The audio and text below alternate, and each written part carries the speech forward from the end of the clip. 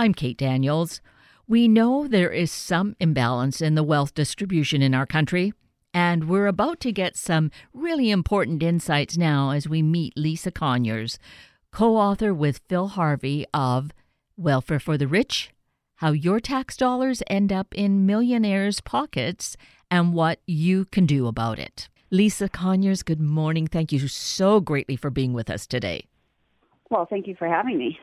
I am so appreciative and just amazed, overwhelmed with this new book that you have co-written, Welfare for the Rich. I mean, we perhaps think this is going on, but to have it here really outlined with all these different chapters on different parts of our society that are benefiting, and I think we've seen it here even during the time of pandemic when the government has been giving out monies to individuals, to people, and made company money available. But a lot of it we heard was going to some big corporations that, you know, we scratched our heads and thought, like, why are they getting it? Why are the banks getting that? And I think we get to see some of that from this book, Welfare for the Rich. Am I on point with that? Well, you are on point with that. And, you know, it's funny because the book went to press right before, you know, the COVID pandemic hit. And, you know, of course, now we've seen all this money go to, as you said, you know, wealthy people, wealthy corporations. And it would have been a great last chapter for the book, but it came a little too late. But, you know, you're up in Seattle, and there's some good examples up there. You know, Boeing got, you know, massive amount of money out of the Paycheck Protection Program, and other, you know, companies up there have benefited greatly from that. And, you know, it's one of those programs that started with good intentions. You know, I think we thought, oh, well, we've got to help people stay in business while this thing, you know, is going on. But unfortunately, the people who knew how to take advantage of the program real quickly ate up a lot of that money. And a lot of small businesses haven't gotten a dime yet. So that's definitely a good example of welfare for the rich, which is just, you know, our taxpayer dollars going to the federal government and the federal government turning around and giving it to wealthy people. And corporations. And we have really heard that from the small businesses saying that we are struggling. We don't know that we can keep doors open. And they are businesses that could, but they need this support, and yet they don't have all the wherewithal to wind their way in and get those monies before those big corporations who know how to work the system get in there. Well, right, and that's exactly what happened is that, you know, for one thing, a lot of those loans, you had to have a previous relationship with a bank, you know, and you had to have a, you know, previous relationship with a bank that, you know, had access to those funds. So that tends to be, you know, bigger, well-established companies, bigger banks, and you, in many cases, accounting firms and lawyers were the ones informing their clients that this money was available. Well, if you're a small business, you may not have an accountant or a lawyer. You may just be doing everything yourself, you know, so you weren't notified that you were, you know, able to access those funds. And that's really what happened. A lot of the big companies, they said, oh, our accounting firms got a hold of us as soon as they heard about it and said, hey, apply now. So, you know, it was one more example of the wealthy just sort of having, you know, being a step ahead of the game and benefiting. And as you said, a lot of small businesses who could have really used the money just never were able to access it. It was too late. You know, the money was gone by the time they could do the paperwork. And I know several small business owners who said they tried to do it and the paperwork was so onerous. You know, they're trying to run a business or close down a business if they couldn't keep it open during the pandemic. And they just, you know, sort of shrugged their shoulders and said, I can't do all this paperwork by myself, and gave up, which is really unfortunate because, you know, small businesses are really the underpinning of our society, and they did not get the help. And the other thing about that program, there was very little transparency or accountability. You know, it took, I think, 11 different news organizations sued to try and get access to the records of who got the funds. And they were told, well, you know, it's a privacy issue. We can't tell you where the money went. And, you know, so through Freedom of Information Act requests and stuff, they're starting to get some of that information. But even the oversight committee in Congress, that there were, you know, 5 people appointed to provide oversight. Well, even they didn't have the permission to look at who was getting the money. So, when everything's done in secret and we don't know what's going on, that's not very helpful either, because we can't determine as taxpayers whether the money was well spent. Oh, if there was ever a time for transparency, and the government, which is theoretically us, right? Mm-hmm. We should have that kind of transparency, and it's just exasperating and mind-boggling that this is happening. And I feel that we at least get more awareness, frustrating as all of these circumstances are, with your book really then putting a spotlight on this and giving us insights. Maybe it'll educate us and we'll get a sense of how we might do something and make our voices heard. Do you think, Lisa? Well, right. And, the book has,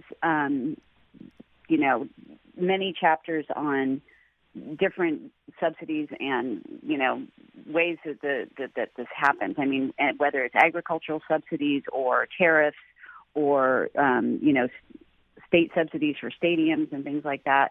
This just happens on so many levels. It's not just the federal government taking our tax dollars and giving them away to the people that don't need it. It also happens at the state and local level. And when we started this book, we did not understand the magnitude of the issue. I thought I had a good handle on it because I understood agricultural subsidies really well, and a few others. But as we looked into it, we realized that this is happening on a grand scale. And I think some of the best work that's being done, the last chapter is all about what you can do as a taxpayer to, change this system. And some of my favorite organizations are all about transparency, all about getting the federal budget online in real time so you can see where the money's going, getting your state budgets online in real time so you can see where the money's going. And once we get used to the fact that that data is available, I think my hope is that taxpayers will start looking at these are websites, for example, the Sunlight Foundation does great work. Openthebooks.gov is another one. There's organizations whose mission is to get all this spending out from, its little hidden spaces and out into the public eye so that we can look at it and say, wait a minute, why is that sports stadium getting, $50 million from me, the taxpayer? So I really recommend that last chapter is just all about these organizations and how they're doing their work. And then it's up to all of us to take that knowledge and make use of it. If you find out that there's something being built in your neighborhood and you're paying for it, well, then go to the city council meetings, go to your legislators and say, get involved and say, hey, wait a minute, I worked really hard for my tax dollars and I gave them to you and I trusted you to spend them on public services. How is the stadium a public service, or how is, giving that rich farmer down the street my money a public service? So, there's many steps. There's getting the data available and then getting it out there to the public and then the public using it. So it's in all of our best interest to start paying attention to things like that. Absolutely. And I can remember it was 20-some years ago, 25 years or so ago, when they were building one of the new stadiums here in Seattle, the baseball stadium, and people were against it because of just what was going on in the community at the time, and they fought it, and yet it was just still overturned, and the state government came in and said, no, we're going to get the money, we're pushing this forward. They have all their little intricate reasons, like, it's going to create more business. Well, it does a little, I think, but not, it still is a much greater cost than what we get back for it, I believe. Isn't it? Right, yeah.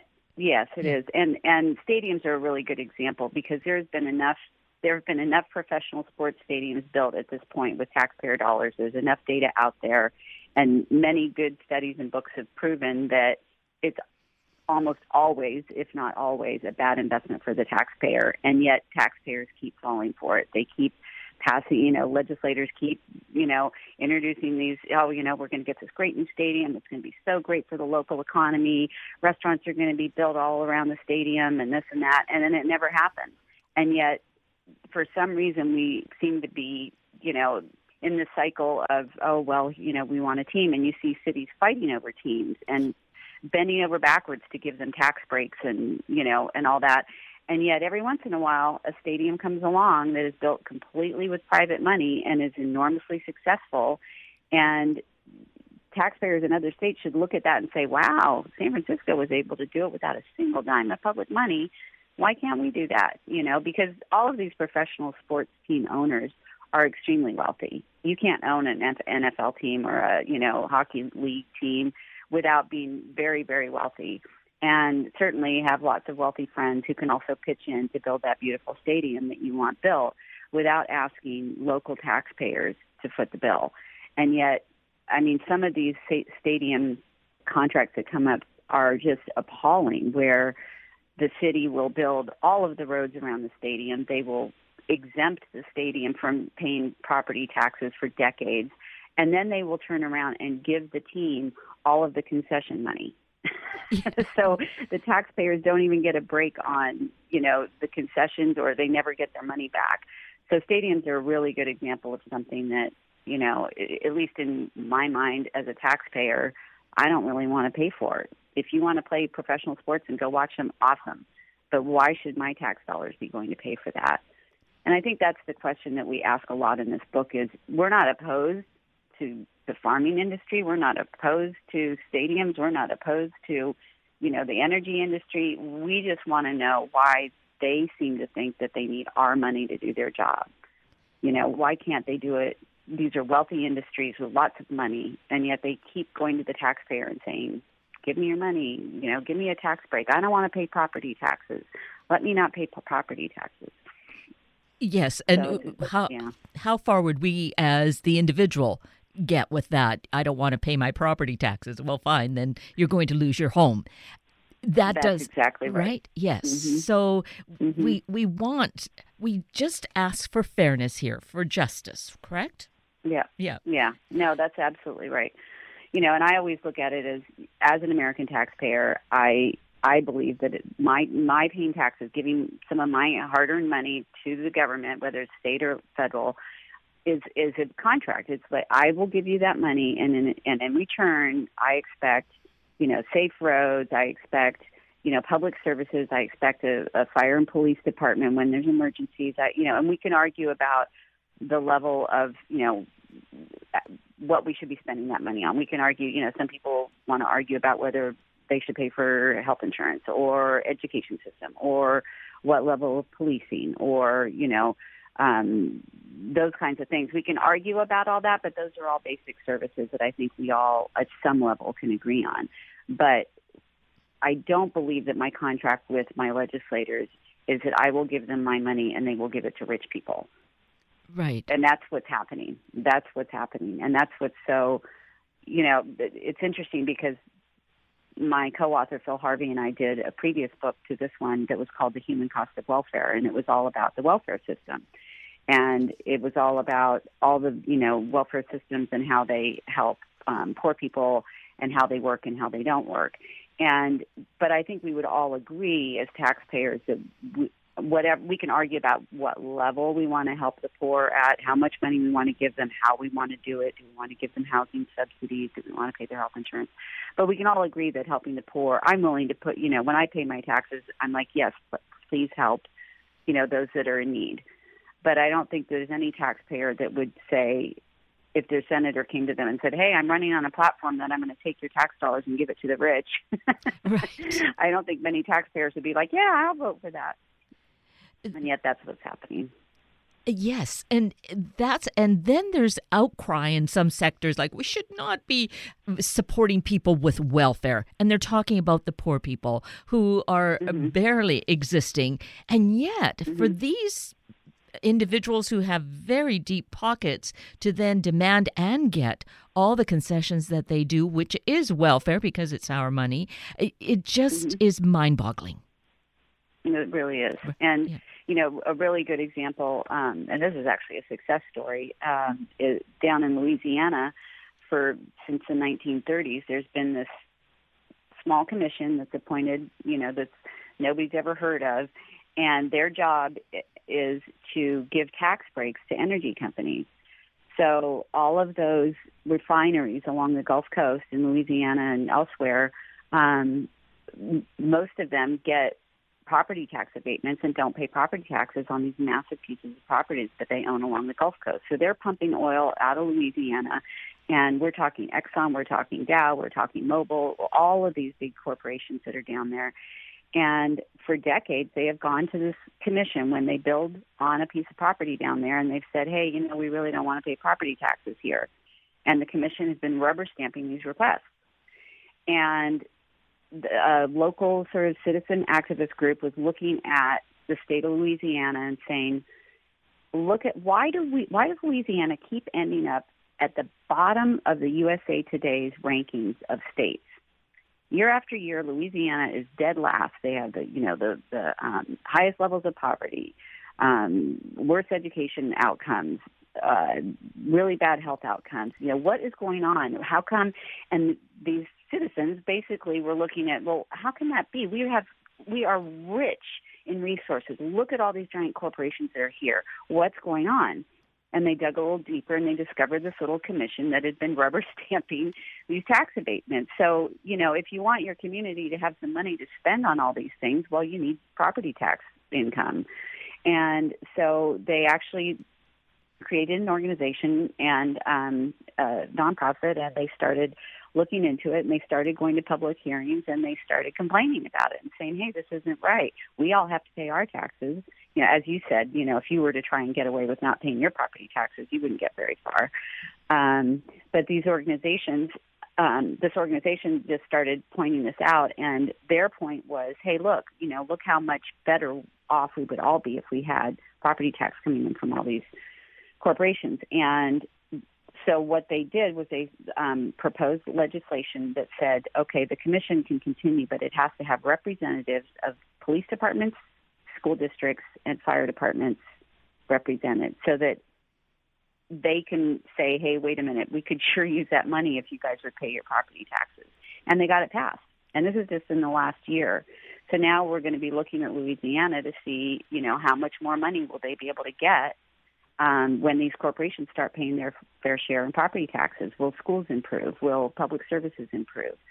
So it can be done, and that's a great example of citizen action where people looked around and said, I feel like our community could be doing better. Is everybody paying their fair share? And if they're not, then let's see if we can't make them pay their fair share.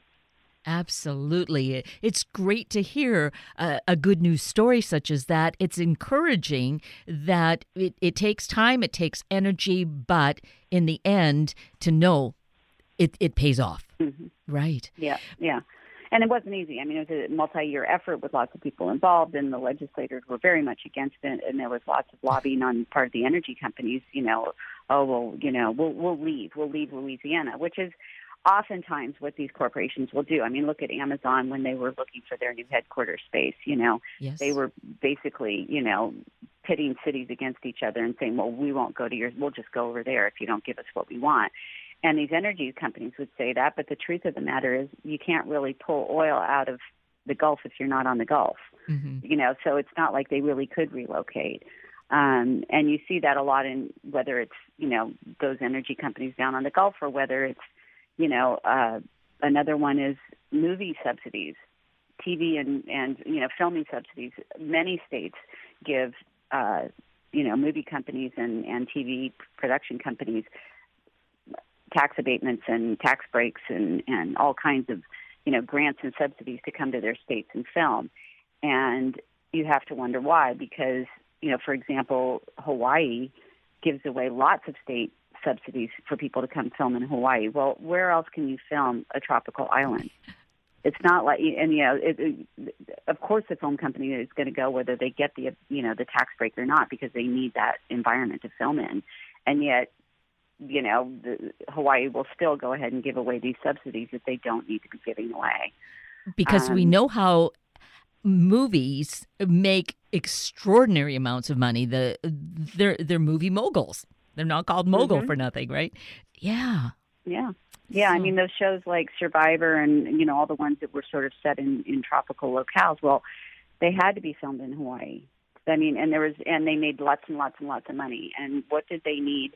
The Hawaiian taxpayers, Hawaii is a pretty poor state when when you look at the the actual population of the state of Hawaii, not all the visitors. Right.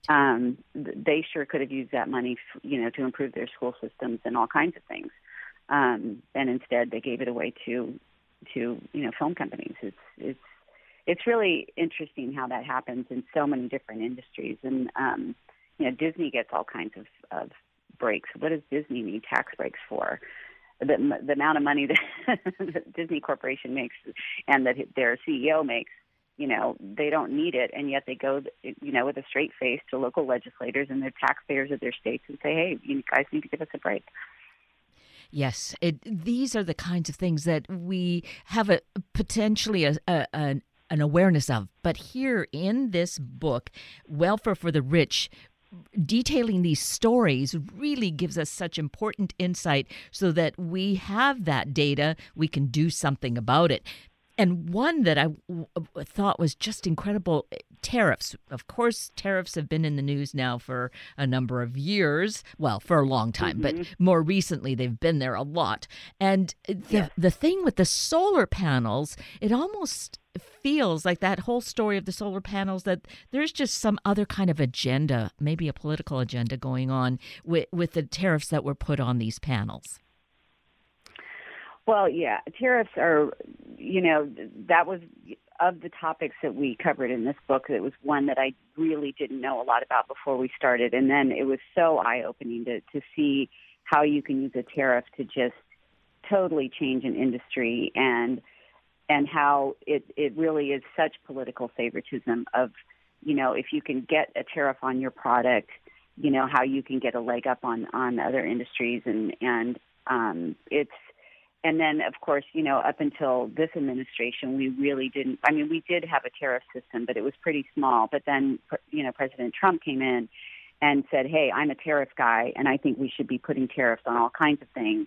But it was very selective. It was here and there. It was the steel industry. It was, whatever he felt was, somehow getting an advantage. Other countries were getting an advantage on us. But the problem with tariffs, and it doesn't matter what item it is that that other country isn't going to be paying the person who's going to be paying the tariff is the end consumer. Because if some guy is importing tires and they used to cost $100 and now it costs him $150 to import them, he's not going to pay the $50 out of his pocket. He's going to turn around and put that cost on the consumer. So the people actually paying for all those tariffs that we're throwing at everybody is the American consumer. And all the studies that have come out about who is impacted most by tariffs, it's the poor. It's not people who have a lot of money. Very little of their, their spending money in terms of, the percentage of their income is going to tariffs. But the poor have very little disposable income. They spend their money on very basic items, and a lot of those basic items have really high tariffs on them. For example, shoes. Everyday shoes have a much higher tariff on them than high-end, high heels that are sold, at Neiman Marcus. Work boots have a really big tariff on them, but Italian, designer shoes don't. School backpacks have a tariff on them. iPhones don't. It's this crazy thing where if you look at the tariff, the harmonized tariff schedule, which has a list of every tariff on every item, you just start seeing this pattern of these things, everyday items that get these bigger tariffs on them, and then luxury items don't have tariffs on them. And what that means is that items that the poor need for everyday life, they're having to bear the burden of these tariffs. And it doesn't. It's one of the more baffling ones that the idea that somehow that tariff is going to punish another country is just not borne out by the evidence. The evidence points to the consumer paying that tariff, and the studies that have come out about the tariffs that have been imposed in the last couple of years is that it's increasing the cost of goods for the average American by $2,000 a year. So you and I are spending an extra $2,000 a year just to cover these tariffs that we've imposed on other countries as punishment. So we're actually paying. And the not them. we who are paying it are the lower and the middle class. Those who are wealthy, Hmm. they don't have to deal with that. So once again, it's the majority of Americans then supporting the elite upper crust. Hmm. Yeah, Yeah. absolutely. And what's fascinating to me about tariffs is that before we had an income tax system, we funded our federal treasury with the tariffs. And way back when, we decided that was a really bad idea, and we decided because it impedes trade, it impedes free markets, it prevents people from trading, happily with each other, and not worrying about paying a different tariff to each different country and all that.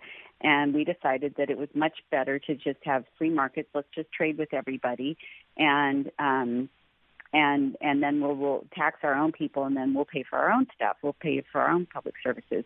And so then now, tariffs pretty much went away, and now all of a sudden they're back, but we're still paying all the income tax too, and now we're paying for these tariffs. So it's almost like a hidden tax on taxpayers, on people who, basically the middle and lower class, who are the people who pay taxes in this country, or paying their fair share, I should say.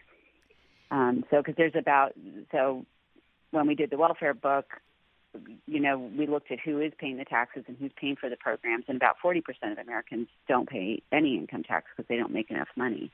And then you've got the middle class, who is very much paying their fair share because they can't get any tax breaks, and they're paying all their state and local and federal taxes. And then you have the very wealthy, who have all kinds of, yes, they pay a lot of taxes in terms of dollars, but as a percentage of their income, they are able to take advantage of all kinds of tax breaks and tax abatements and grants of subsidy, all kinds of things that lower their tax bill. So they really aren't paying their fair share. So the only people really paying their fair share are lower and middle class Americans. Right. And to the tune of, I think, 15 to 20%, maybe even a little higher in some cases, whereas percentage-wise, that upper level is only paying 1 or 2%. And they have huge bundle. Mm-hmm, right? Mm-hmm. Yeah, and they also have, getting back to how does that happen? They're the ones with the attorneys and the accountants who can, help them take advantage of tax breaks that just aren't available to the rest of us, and also to lobby for lower tax rates. I mean, you've seen that happen when this administration came in. The tax rates were all lowered with when the new tax law came about, and then corporate taxes were lowered as well. And so you have to wonder again. I mean, I always get back to the same question: is these people are incredibly wealthy. These corporations are incredibly wealthy. They're hoarding cash at this right now. Why can't they just pay their fair share? Why do they need my help? I mean, I want them to succeed. I want Boeing to succeed. I want Exxon to succeed. That's great. They're employing people. Awesome. But why do they feel the need to get their hand in my pocket? Why is that necessary? And I think that there's, when you have a president who says, only fools pay taxes, and when you have, corporate moguls saying, hey, I've got the best accountants ever, I haven't paid my, any taxes in the last 10 years. If that mentality is sort of the prevalent mentality, then where's their sense of civic duty gone? Why don't they feel the same need as the rest of us Americans to pay their fair share? Exactly. And that's kind of worrisome. Yes, it is, definitely. And, there's so much we could talk about, but time is not our friend this morning. At least there is the last chapter, as you said in the book, Lisa. So knowing how we can do things, how to fight back, and the way to do that is to become informed, read all of this. It's just so enlightening, really important information. And so the book is coming out this week, just perfect timing for us to get informed. And also you have a website for it, right, Lisa? Yeah, the website is welfarefortherich.com, and the book will be available on Amazon and Barnes & Noble. You can pre-order them already. And then there's also going to be a documentary called Corporate Welfare that will be coming out on PBS in May of next year that is based on stories from the book. So look for that next spring. And it actually has the Louisiana story and some other stories from the book in it. So, yeah, you can find us on welfarefortherich.com. Perfect. Oh, this has been so informative. I so greatly appreciate that you and Phil Harvey have written this book. It is really just perfect. So thank you for it, and thank you for taking time with us this morning. Great. Thanks for having me. You're so welcome.